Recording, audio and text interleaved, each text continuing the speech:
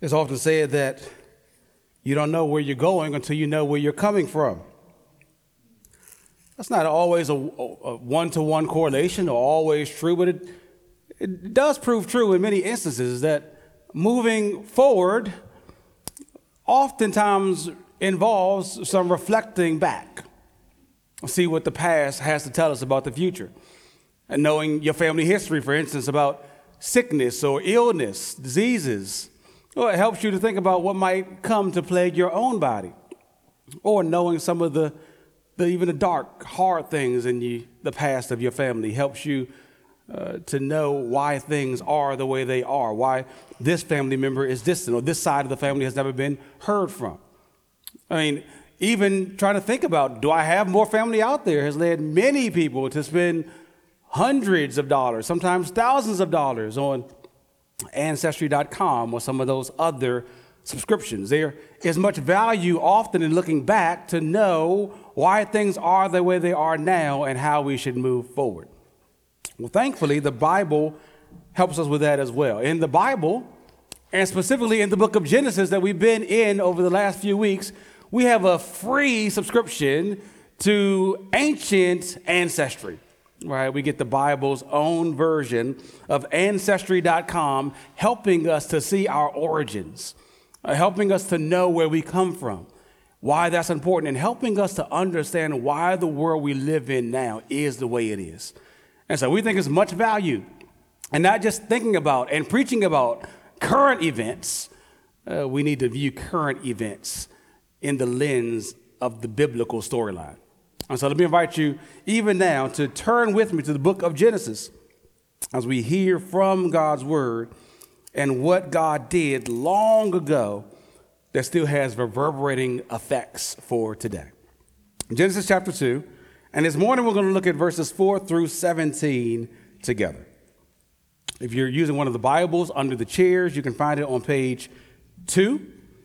If you're in the balcony, there hopefully will be a Bible on the pew somewhere. If you need a Bible of your own that you can easily read and understand, please take that Bible with you home. We'd love for you to have that gift.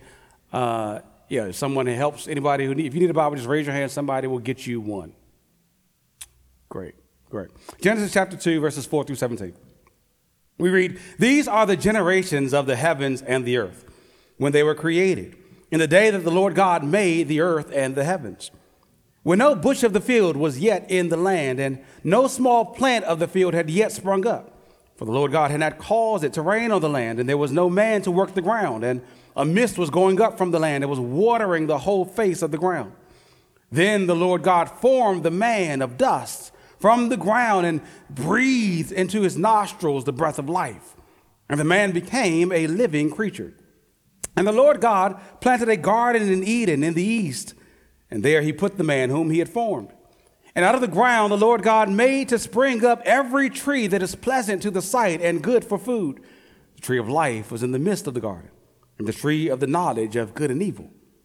A river flowed out of Eden to water the garden, and there it divided and became 4 rivers. The name of the first is the Pishon. It is the one that flowed around the whole land of Havilah, where there is gold. And the gold of that land is good. Bdellium and onyx stone are there. The name of the second river is the Gihon. It is the one that flowed around the whole land of Cush. And the name of the third river is the Tigris, which flows east of Assyria. And the fourth river is the Euphrates. The Lord God took the man and put him in the Garden of Eden to work it and keep it. The Lord God commanded the man, saying, "You may surely eat of every tree of the garden, but of the tree of the knowledge of good and evil you shall not eat. For in the day that you eat of it, you shall surely die." We read God's word. It's helpful before we start to think about what it means and what it means for us, to just simply look at the text and make careful observations. A good practice of being a good Bible reader is to make good, careful observations of the text. And so a few observations here from Genesis chapter 2, verses 4 through 17. First, notice how the author, Moses, repeats some of the same things that he already talked about in Genesis chapter 1, such as the creation of man.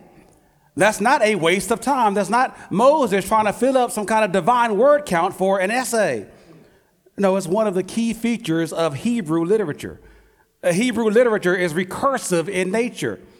Hebrew authors, the Old Testament is originally written in Hebrew, often develop an idea from one perspective and then come back around maybe a chapter later, maybe a few chapters later, and develop that same topic from a different angle, right? That's how they move from one idea, one thought to the other. It's not kind of linear, this plus this plus this. It's this, and then it's the same thing again and again. As one Old Testament scholar puts it, it's like God's word in surround sound, right? There's the left and the right speaker. They're presenting the same sound, but in different ways, different angles. That's what you often see in Hebrew literature. Well, second, notice how this passage starts off in verse 4. Look there with me. It says, these are the generations of the heavens and the earth. And that's significant because it serves as a kind of title that Moses uses throughout this book. It's the kind of framework that he uses to move the storyline along and to present different phases in this one connected story. And so look at your Bibles. You see that you find that same phrase 10 times in the book of Genesis. So let's flip there with me briefly. Look at Genesis chapter 2, verse 4. These are the generations of the heavens and the earth when they were created, in the day the Lord God made the heavens and the earth. Flip your Bibles to Genesis chapter 5, verse 1. We read, this is the book of the generations of Adam. When God created man, he made him in the likeness of God. Look one chapter over at Genesis chapter 6, verse 9. These are the generations of Noah. Noah was a righteous man, blameless in his generation. Noah walked with God. I'll turn a few pages over to Genesis chapter 10, verse 1. These are the generations of the sons of Noah, Shem, Ham, and Japheth, sons born to them after the flood. I'll turn one chapter over to Genesis chapter 11, verse 10. These are the generations of Shem. Going on to talk about Shem's lineage. Turn over or just look down a few verses to Genesis chapter 11, verse 27. Now, these are the generations of Terah. Terah fathered Abram, Nahor, and Haran fathered Lot. Flip a few pages to Genesis chapter 25, verse 12.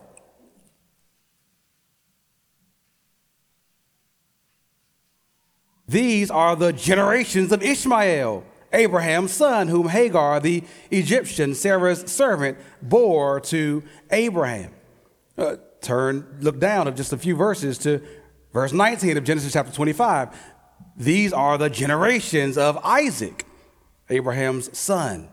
Abraham fathered Isaac, and goes on to talk about Isaac's children. Turn a few pages to Genesis chapter 36, verse 1. These are the generations of Esau, that is Edom. It goes on to talk about Esau's lineage. And then look one chapter over to Genesis chapter 37, verse 2. These are the generations of Jacob. And talks about Jacob's descendants, mainly Joseph. I bring that up, to a little bit of Bible flipping, to show you the structure of the Bible. These aren't just random stories that Moses is like, let me just think about something to put down. Neither are these fables. These are real events that Moses specifically puts together in a format to move the storyline along. Every time we see that formula, these are the generations of, it means something like, this is what happened to the thing named. This is what became of the thing that is named. And so if you flip back to Genesis chapter 2, verse 4, we read that these are the generations of the heavens and the earth. What it means is that this is what became of the heavens and the earth that God created back in Genesis chapter 1. Lastly, by way of observation, notice how often God's name shows up here. You see it in verse 4, and in verse 5, and in verse 7, and in verse 8, and in verse 9, and in verse 15, and in verse 16. And we talked about this last week, kids and teens and even adults, right? One of the helpful ways to see God's big ideas in the Bible is whenever there's a repeated phrase or repeated word to just circle that thing to try to highlight its importance. The biblical authors use repetition to make ideas prominent. Here, often throughout Genesis chapter 2, the author wants us to know that this book is about God. Right? All over and over, we see how God is mentioned. And look at how God specifically is named. He's the Lord God. I mention that because that's a change from what we saw in chapter 1. If you flip back to chapter 1 and you were practicing the kind of circle the repeated words exercise, you'd have a bunch of bubbles around all these instances, and God said, and God said, and God said, and God saw, and God saw, and God saw. Only if you look in chapter 1, when we see God mentioned, he's named God. Oh, we translated it Elohim. And yet in chapter 2, he's not simply God, but the Lord God. The covenant name for God's name that he used with his people. The Lord is what's used. All right, when you see those kind of things, why is it God in chapter 1 and the Lord God in chapter 2? We need to ask, why is that the case? Right? What is going on here? Why the switch from God in chapter 1 to the Lord God in chapter 2? Well, some modern literary critics say it's very simply because two different authors wrote Genesis 1 and 2, right? And some later editor just put those two things together so that we can read them now, right? Some guy wrote Genesis 1, another guy wrote Genesis 2. But you know, that kind of thinking puts outside pressure upon the Bible. To be good students of the Bible, we need to read the Bible not through modern Western lenses, but through ancient Near Eastern lenses. All right, we need to read the Bible on its own terms, as it was written. We need to understand Moses' original context. He's writing to the people of Israel right before they're about to enter into the promised land. And if you understand that, I think you see what he's doing. He's reminding the people that the great creator God of chapter 1 is the tender covenant God of Genesis 2. The God who is the transcendent creator over and above his creation is also the immanent God of Genesis 2, who is near to and intimately cares for his creation. There's power and there's comfort in this God. There's precious care with him and a precious relationship he's calling us to enjoy with him. Covenant God is the creator God. He's big and he's for you. God is reminding his people both then and now. And so with those observations in mind, I want us to think about what I think is the main idea of this passage, the main idea of the sermon. God's plan is to dwell with his people in his place in perfect union. The main idea of Genesis chapter 2, verses 4 through 17. God's plan is to dwell with his people in his place in perfect union. As we consider that main idea, we'll hang our thoughts on three elements I think Moses is calling us to marvel at in this text. Number one, God's special people. We said it in verses 4 through 7. Number two, God's special place. We see that in verses 8 through 14. And number three, God's special people's special purpose. We see that in verses 15 through 17. So first, God's special people. Secondly, God's special place. And third, God's special people's special purpose. First, God's special people. Again, verse 4 just kind of sets the stage of development for what happened to and in the world that God created. And then verse 5 provides something of the prelude to God's crown creation, mankind. We read, when there was no bush of the field in the land, and no small plant of the field had yet sprung up, because the Lord had not caused it to rain or bring man on the ground. I need to ask, what land is verse 5 talking about?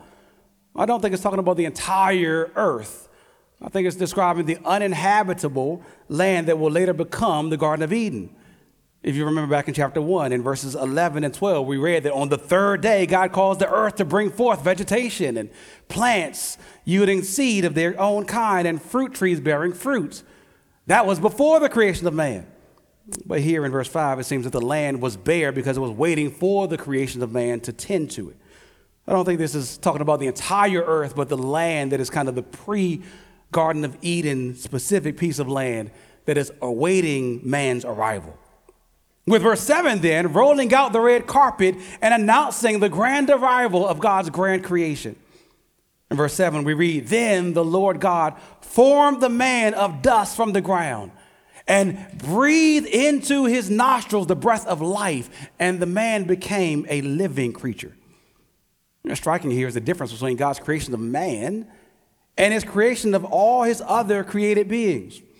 We mentioned this in chapter 1. With every other one of his creations, God simply spoke them into existence. And God said, and it was so.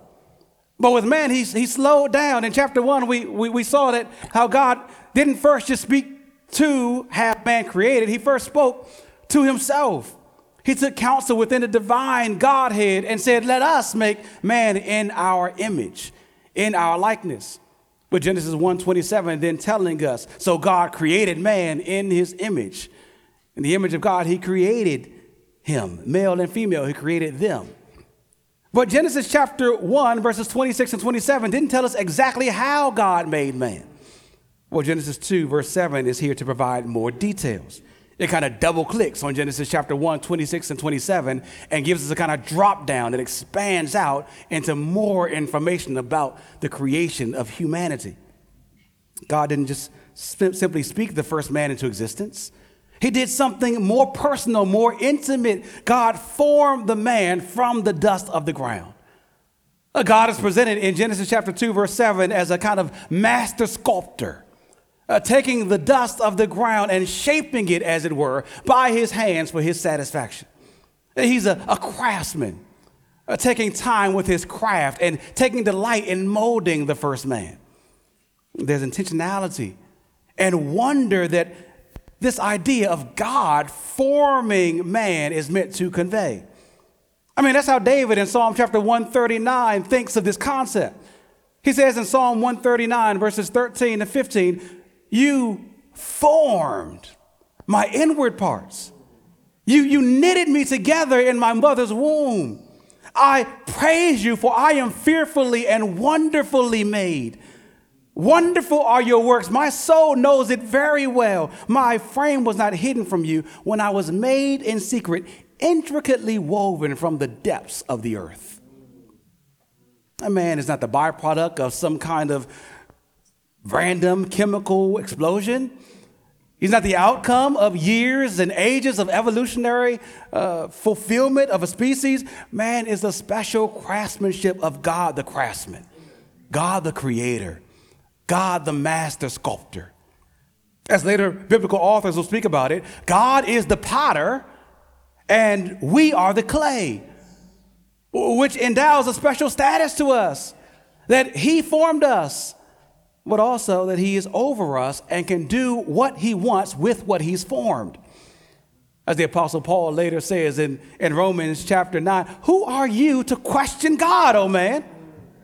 Will what is molded say to the molder, why have you made me like this? Has the potter no right over the clay? God forms man. And he forms man from the dust of the ground, which is why something like racism is so incredibly ridiculous. To think that one race of people, one ethnicity of people is more precious than another ethnicity of people simply because of the shade of your skin. Just know where we all come from. From the same source. Yes, Adam, but even more basic than Adam, from the dirt that Adam came from. How are we going to tell another man, another woman, that because of their skin color, they're less than us, or that we're better than them? Friends, dirt is dirt. All right. What makes you special is not that you came from some special amount of dirt. What makes you and I special is not anything unique about us or unique about our own little group. What makes each and every one of us special is that God specially made each and every one of us in his image to reflect him and to represent his glory. Ethnic pride, then, has no place among us. Pride in general has no place among us. It's incredibly sinful to exalt ourselves. And you know where pride often shows up? You might think, I ain't really prideful. I don't boast about myself. You might not, talk about I'm the greatest, this or that. But you know where pride often shows up? In self-sufficiency. The kind of attitude and actions that shout, I don't need God. Even if your lips never part to say those exact words. I wonder where that attitude shows up in your life. Maybe it's at work where you feel like you have to work endless hours, grind the clock, white knuckle bear it. You need to crush it. You need to do everything to provide for yourself, never resting and never relying on God. We talked about some of that from the first 3 verses of Genesis chapter 2. That kind of prideful self-sufficiency can also show up in prayerlessness.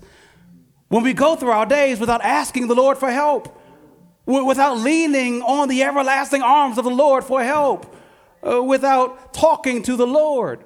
We're basically saying, I can do this on my own, God. Thank you very much. That kind of prideful, self-sufficient attitude can also show up in just thoughtlessness. How many of us go throughout our days without even giving a single thought about God?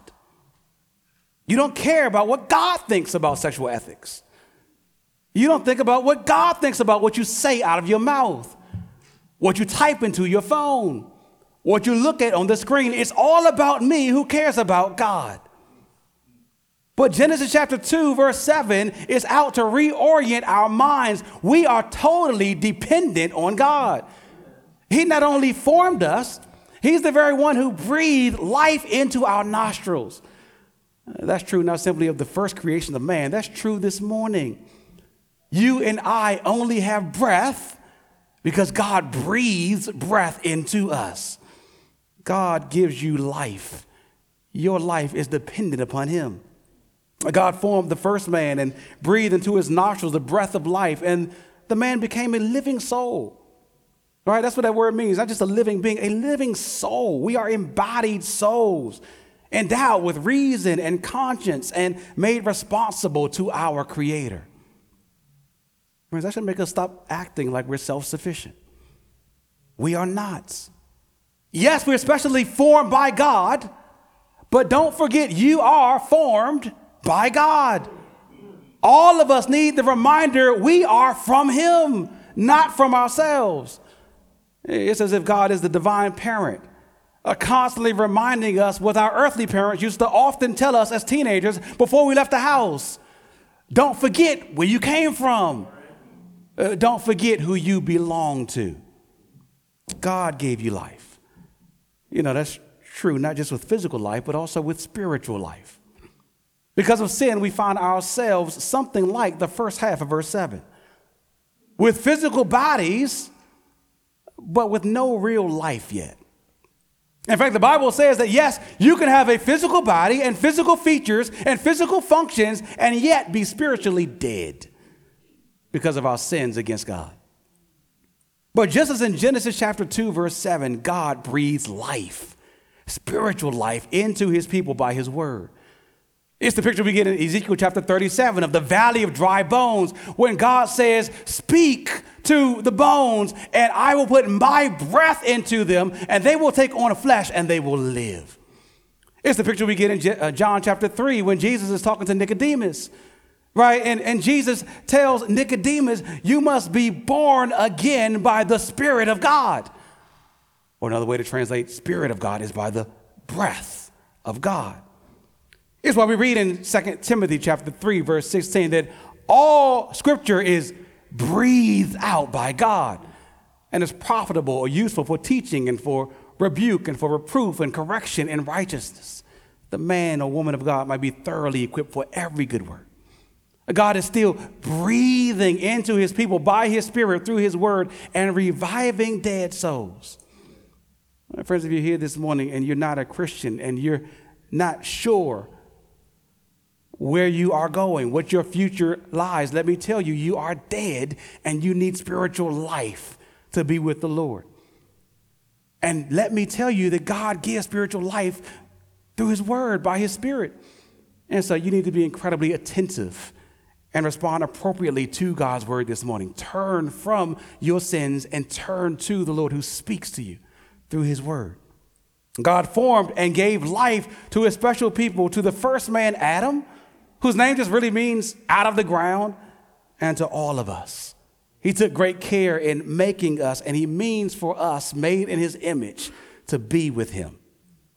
Which brings us to our second point, number 2, God's special place. God's special place.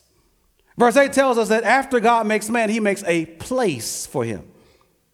Look there with me at Genesis chapter 2, verse 8. We read, "And the Lord God planted a garden in Eden in the east, and there he put the man whom he had formed." Where verse 7 pictures God as a sculptor forming man, here verse 8 pictures God as something of a horticulturist, making himself a garden and making it yield fruit. Again, it just shows us how God is intimately involved in his creation. Is intimately involved in all the details. Genesis 2 has no idea of God being some kind of divine watchmaker who just made the world and left it on its own to run itself. No, God not only made the world, God is in the world making all his purposes come true. God is involved in every single aspect of the world. The man he just formed is not just to live on the earth as a whole, but in this specific place. This Garden of Eden that God plants, and so God then transports man out of the land, as it were, as a whole, and into his presence, into the garden. Notice how verses 9 through 15 then just go in great detail to talk about the Garden of Eden. Verse 9 tells us that out of the ground, the Lord God made to spring up every tree that's pleasant to the sight and good for food. The tree of life was in the midst of the garden, and the tree of the knowledge of good and evil. Trees that we read about later in verse 17 and in the next chapter of Genesis chapter 3. And then look at verses 10 through 14. They describe this river flowing out of Eden that breaks into 4 rivers, the Pishon and the Gihon and the Tigris and the Euphrates. As you read through Genesis chapter 2, verses 9 through 15, though, they don't seem all that special. I mean, I've talked about the second section of this passage as being God's special place, but this looks like a rather normal garden. It's got trees, and it's got plants, and it's got food, and it's got streams of water. Right? It's rather strange that the author then spends all this time talking about these details of this garden that are pretty normal of what you'd find in a garden. So why does Moses spend so much time talking about all these details? Well, it's because this is no ordinary garden. This is the garden of God, as Ezekiel chapter 28 describes Eden. It's special, not simply because God put his special people, his special person, Adam, there, but because God himself would dwell with Adam in this special place. This garden was something of God's garden sanctuary. It was something of God's garden temple, the first place where God would dwell with his people. Now, how do I get that? I mean, you don't see the word sanctuary or temple anywhere in this text. Well, that's what all the details are there for. These details highlight not only things found in the Garden of Eden, but things that you later see in the tabernacle and subsequently the temple of God. I mean, take, for example, what you normally find in a garden. All right, trees and flowers and plants and food. Things we read about in verse 9 that God made to spring up every tree that was pleasant to the sight. Probably had flowers on it. It was pleasing to look at. And not only that, it was good for food. There was fruit and crops and vegetables that filled the garden. That's what you would expect to find in a garden. But you know where you wouldn't expect to find those things? In a church building, in a temple, in a sanctuary. All right, if you walked in and you saw like plants all over the floor, you're like, what is going on here? Right? And yet, strangely, these are the kind of things we see when God gives his people instructions for the construction and the design of the tabernacle and the temple. If you got your Bibles open, flip with me to 1 Kings chapter 6. 1 Kings chapter 6. If you're using one of the Bibles under the pews, you can find it on page 284 and 285. And we read in 1 Kings chapter 6 of Solomon's construction of the temple. And look down at 1 Kings chapter 6, verse 18. We read there, 1 Kings chapter 6, verse 18, that the cedar within the house, which is the house of God, the temple, was carved in the form of gourds or fruits and open flowers. I'll drop down to verse 29 of 1 Kings chapter 6. We read, around all the walls of the house, Solomon carved engraved figures of cherubim and palm trees and open flowers in the inner and outer rooms. Verse 32. He, Solomon, covered the two doors of olive wood with carvings of cherubim, palm trees, and open flowers. A chapter later in 1 Kings chapter 7, drop down to verse 18 as we continue to talk about the temple. We read, likewise, he made pomegranates in 2 rows around the one lattice work to cover the capital that was on the top of the pillar, and he did the same with the other capital. Verse 20 of 1 Kings chapter 7, the capitals were on the 2 pillars, and also above the rounded projection which was beside this lattice work. There were 200 pomegranates in 2 rows all around, and so with the other capital. When you entered into the temple and you looked around at the walls, it was covered with carvings of trees and flowers and fruits and plants. And you're wondering to yourself, what are all these things doing in the temple? Oh, well, it's meant to reflect the Garden of Eden, the first temple of God. But let's keep on looking at the details of Genesis chapter 2. You can make your way back to Genesis chapter 2 as we keep making the point. We also read in Genesis chapter 2, verse 9, that the tree of life was in the midst or in the middle of the garden. Well, likewise, what do you see later in the middle of the tabernacle, in the holy place? A replica of the tree of life. That's what the golden lampstand is, the menorah, right? It's a tree, a flowering tree with 7 branches. 7, the number of completion, also the number of days that God completed his work of creating the heavens and the earth. That lampstand, which was in the middle of the tabernacle, was to give light to the priests in the temple. And as we so often see in the Bible, light is often associated with life that God gives to his people. We read the same thing about the tree of life in the passage that Stephanie read for us earlier in Revelation chapter 22. The tree of life is there in the new heavens and the new earth, the new and eternal dwelling place of God.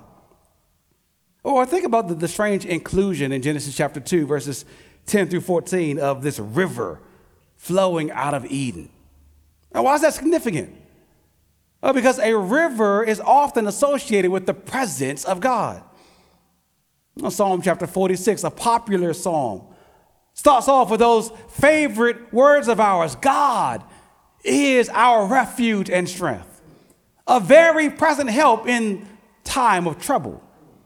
But if we keep on reading in chapter 46, we get to verse 4 of Psalm chapter 46, and we read, there is a river whose streams make glad the city of God, the holy habitation or the holy living place of the Most High.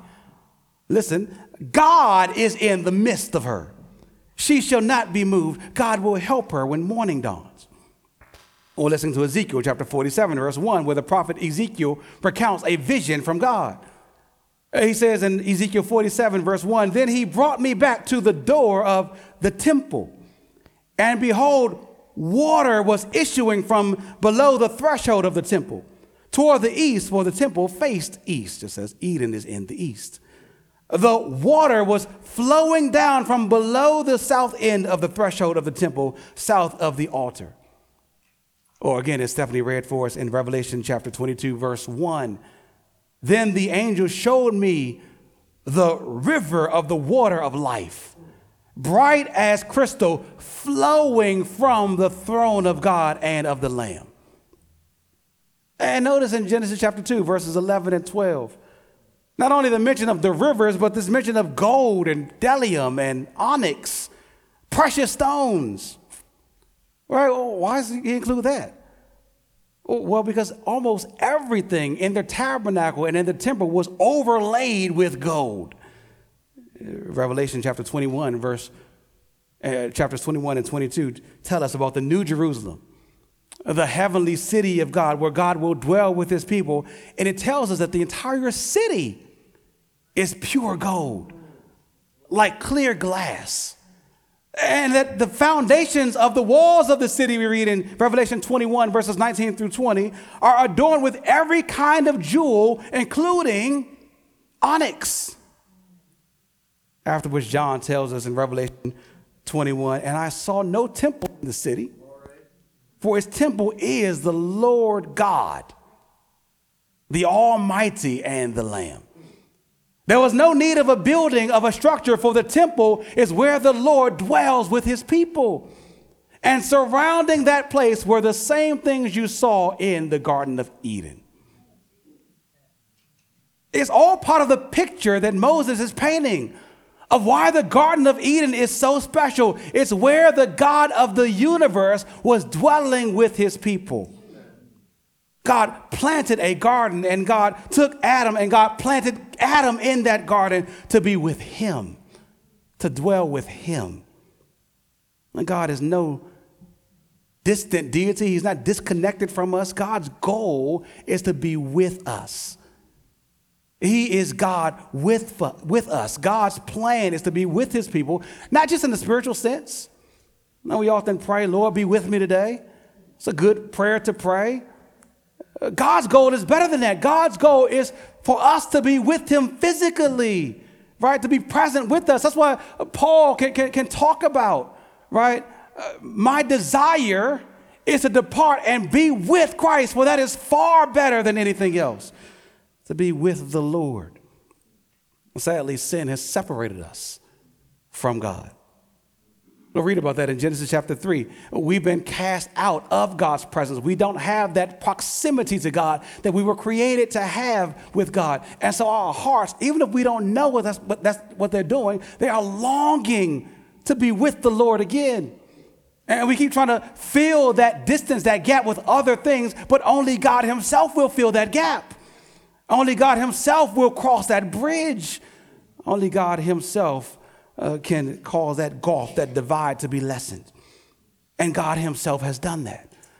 God himself has come to us in his son, Jesus Christ, who is Emmanuel, God with us, who dwelt or tabernacled with us, who lived among us, who lived a perfect life for us and died a sacrificial death in our place so that we who turn from our sins might be with him forever. Indeed, after Jesus died and rose again, you know what he went to do? What he promised his disciples he was going to do in John chapter 14, verse 13, that I will go to prepare a place for you. And I will come again and bring you to myself so that where I am, you will be also. God's plan is to be with his people in his place forever. We see that God made this special place. He's inviting Adam into it. Don't read Genesis 2 ever again as simply some kind of weird garden. It's where God was and where God is calling us into. For some of you this morning, that rejoices your heart that you will be with God. For some of you this morning, you are yawning at that. And I wonder why. You are created to be with God. So if you are yawning at being with him, understand that something is malfunctioning, not in God, but in you. His plan is the same. Why is your plan so different from his? God's special place we see in Genesis chapter 2. Third, we see in this passage, lastly, God's special people's special purpose. After this kind of digression into all the details about Eden, showing why Eden is such a special place, verse 15 picks up where verse 8 left off, with God putting Adam in the garden. And he gives us his purpose for doing so. Verse 15, the Lord God took the man and put him in the Garden of Eden to work it and keep it. Now, we mentioned this last week. Work is good, right? Pre-sin, pre-fall, we see that there is work. God worked in creating the world. And now we read he puts Adam in the garden to work. Work is a good calling from a good God. God made us to work. Now, that's not all that God made us for, or even ultimately what God made us for. God made us to glorify and to worship him. But one huge way we do that is through our work, right? It's by our work.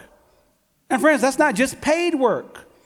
And so if you're here this morning and you are a student, right, your main work that God is calling you to do to reflect him is to work hard at being a student, right? When you slack off from being a student, you not just only do a disservice to yourself or to your parents, you are saying, God, I'm not doing what you've called me to do. I'm not working as you've called me to do. Or kids, even with your chores, that work may or may not be paid. But even if it's not, it's still good work that God has created for you in this season. Right? Work is something that God gives. God gives Adam work not as a punishment, but as a provision. It's good to work. What's that mean here, though, for Adam to work? Well, it at least means that Adam was to cultivate the grounds. That Adam was to be the kind of first gardener in God's garden. He was to bring some stability and some order and some fruitfulness to it. Adam was to till the Garden of Eden and to make it fruitful and to expand the Garden of Eden's borders until the whole earth looked like Eden. But it's so much more that Moses means for us to understand here. The word pair he uses for work and keep, God called Adam to work and keep. The word pair he uses there are the Hebrew words avav and shamar. Avav means to serve. Shamar means to guard.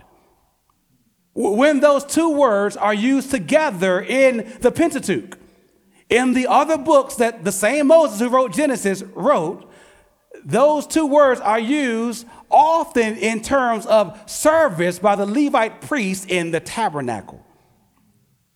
Listen to, for example, Numbers chapter 36, verses 6 and 7, which Moses also wrote. He says, bring the tribe of Levi near and set them before Aaron the priest, that they may minister to him. They shall keep guard over him, a shamar, and over the whole congregation before the tent of meeting as they minister, or avav, work at the tabernacle. So why does Moses use the same terms of Adam's work in the garden as he uses for the priest's work in the tabernacle? Well, for one, it points to the garden being a sanctuary, a temple once again, but it also presents Adam's job not simply as tilling the ground as a gardener, but as serving as a priest in the temple.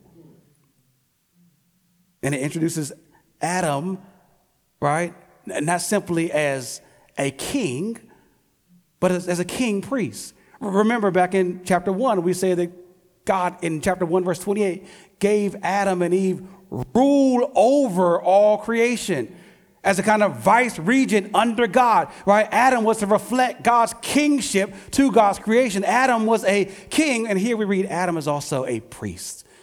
He's a king priest. Friends, thus the picture of Genesis 1 and 2 is not mainly agricultural, but theological. It shows us that the first man, Adam, is something of an archetype, a prototype, a covenant head representing all humanity as a king priest. Right? As such, he's meant to rule over all God's creation as a king and to mediate God's blessing to his creation as a priest. Adam was to serve faithfully to his God as God's crown creation, and part of his service was to guard the temple. It was to guard the garden from anything impure. Adam was to guard the garden from anything dangerous that would threaten the fellowship and the sweet relationship that he had with his God. And the most dangerous thing that would be ruinous to that relationship would be disregarding and disobeying God's word. And so notice how God commands Adam in verses 16 and 17. You may surely eat of every tree of the garden, but of the tree of the knowledge of good and evil you shall not eat. For in the day you eat of it, you shall surely die. We see here that God rules by his word. We are to obey him and worship him, which is symbolic of a covenant relationship, which is supposed to be marked by faithfulness and loyal love. Though God formed us and gave us incredible rule, we still need to listen to God. Man is never over God. God gives us commands, but they are for our good. So notice here that God's commands are not first restrictive, but permissive. Not first no, but yes. Not you may not, but you may. Verse 16, you may surely eat of every tree of the garden.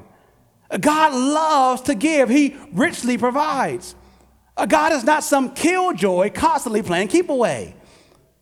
He wants us to enjoy him and to richly enjoy all his good gifts. God is constantly saying, yes, yes, yes, yes, yes, yes, yes. He's a good and a giving God. I wonder if that's convicting for you as a parent. And my wife and I sometimes reflect on this at points that when our kids ask us something that are not inherently harmful or dangerous, how quickly our first response is no. I wonder if that's your default for no good reason as a parent. I wonder if that's your default for no good reason as a Christian.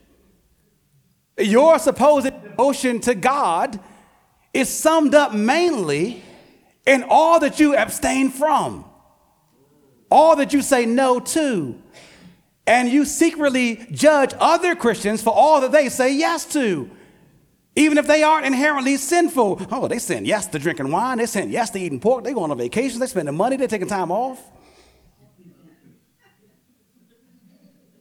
What kind of God are we saying we pursue? What kind of God are we portraying when our heart's first instinct is the no, no, no, no, no? The God of the Bible says yes to a lot of things. The God of the Bible says, you may surely, my sons and daughters, yes, enjoy all the rich, good gifts that I've created for you to enjoy. There's so much joy and freedom found in living under God's rule. That's the lie of the serpent that tells you that living under God's rule is first restrictive. Oh, all he's keeping me from. No, first, living under God's rule is freeing. All that he says yes to. All that your soul finds satisfaction in without guilt, without condemnation.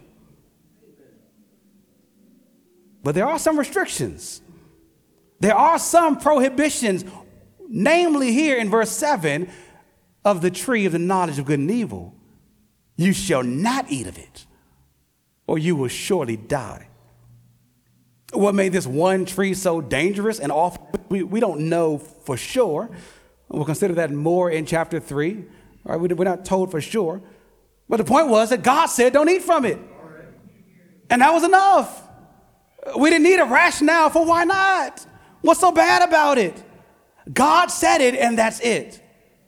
Friends, if you don't learn how to live with that, you will have a hard time living. If you don't know how to learn how to live with that, you will not live. You will surely die. And so just your own heart. If that's your heart's first instinct with people lesser than God, with every other authority figure in your life, if every time your parent or your boss tells you to do something, you're like, for why? How you think you ain't gonna be able to turn that switch off when it comes to God? You're always gonna be bucking up against him. Rebellion shows itself in so many small steps. We don't die from the fatal blow to the head. We die from a million small cuts, a million small compromises. a million small no to God's no. We need to trust that God's no is not for our harm, but for our good. And notice here what happens: disobey what God says no to. There is death. That's the consequence of all sin, of all disobedience to God.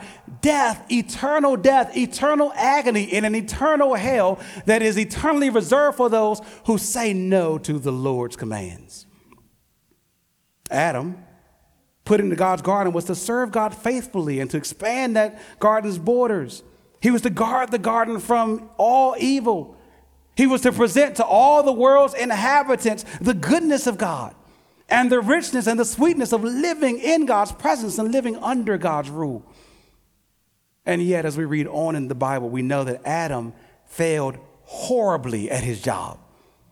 In verse 3, he let the serpent into the garden. And he let sin into the garden. And he disobeyed God's command in the garden. But praise God that he sent a true and better Adam. A true and better king. A true and better priest, his very son, Jesus Christ, who lived a perfect life that Adam and you and I should have lived and died a sacrificial death that you and I deserve to die. So that all of us who turn from our sins and trust in him would be saved. Friends, if you haven't done that this morning, turn from your sins and trust in Jesus Christ that you might be saved from the wrath to come and saved, given new life in God, being born again, made new as the special people of God, and giving a special purpose as God's special people now, as king priests. You see, God still has a temple.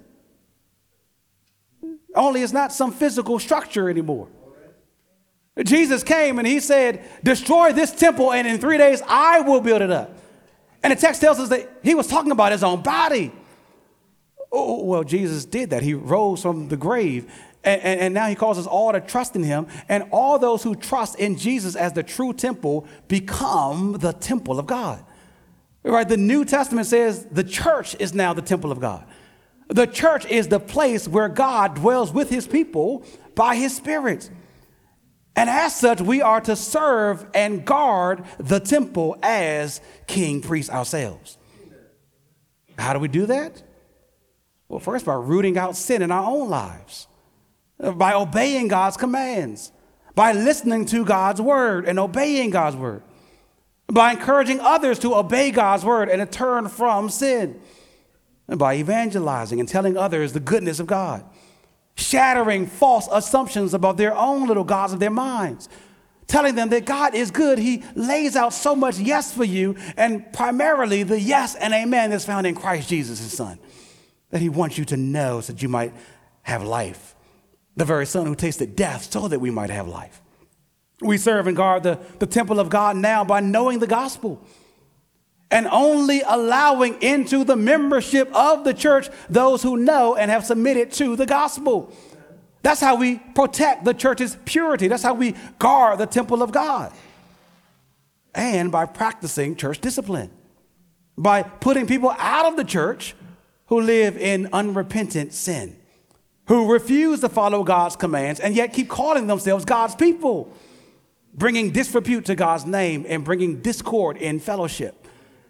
No, we are called as king priests in the temple of God, the church, to keep the church, to keep the temple from impure and harmful things. And so this is all pointing to the future that awaits us, that we read about in Revelation, where we will be with the Lord forever.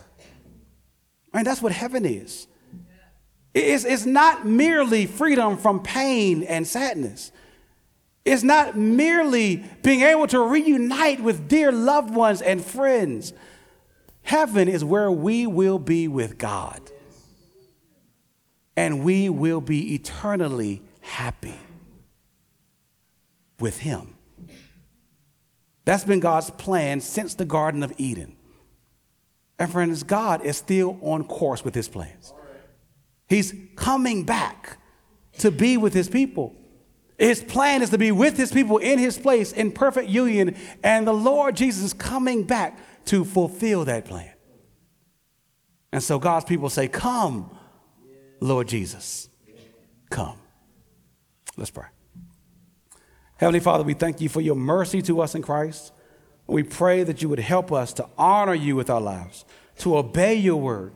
Lord, thank you for welcoming us into your presence.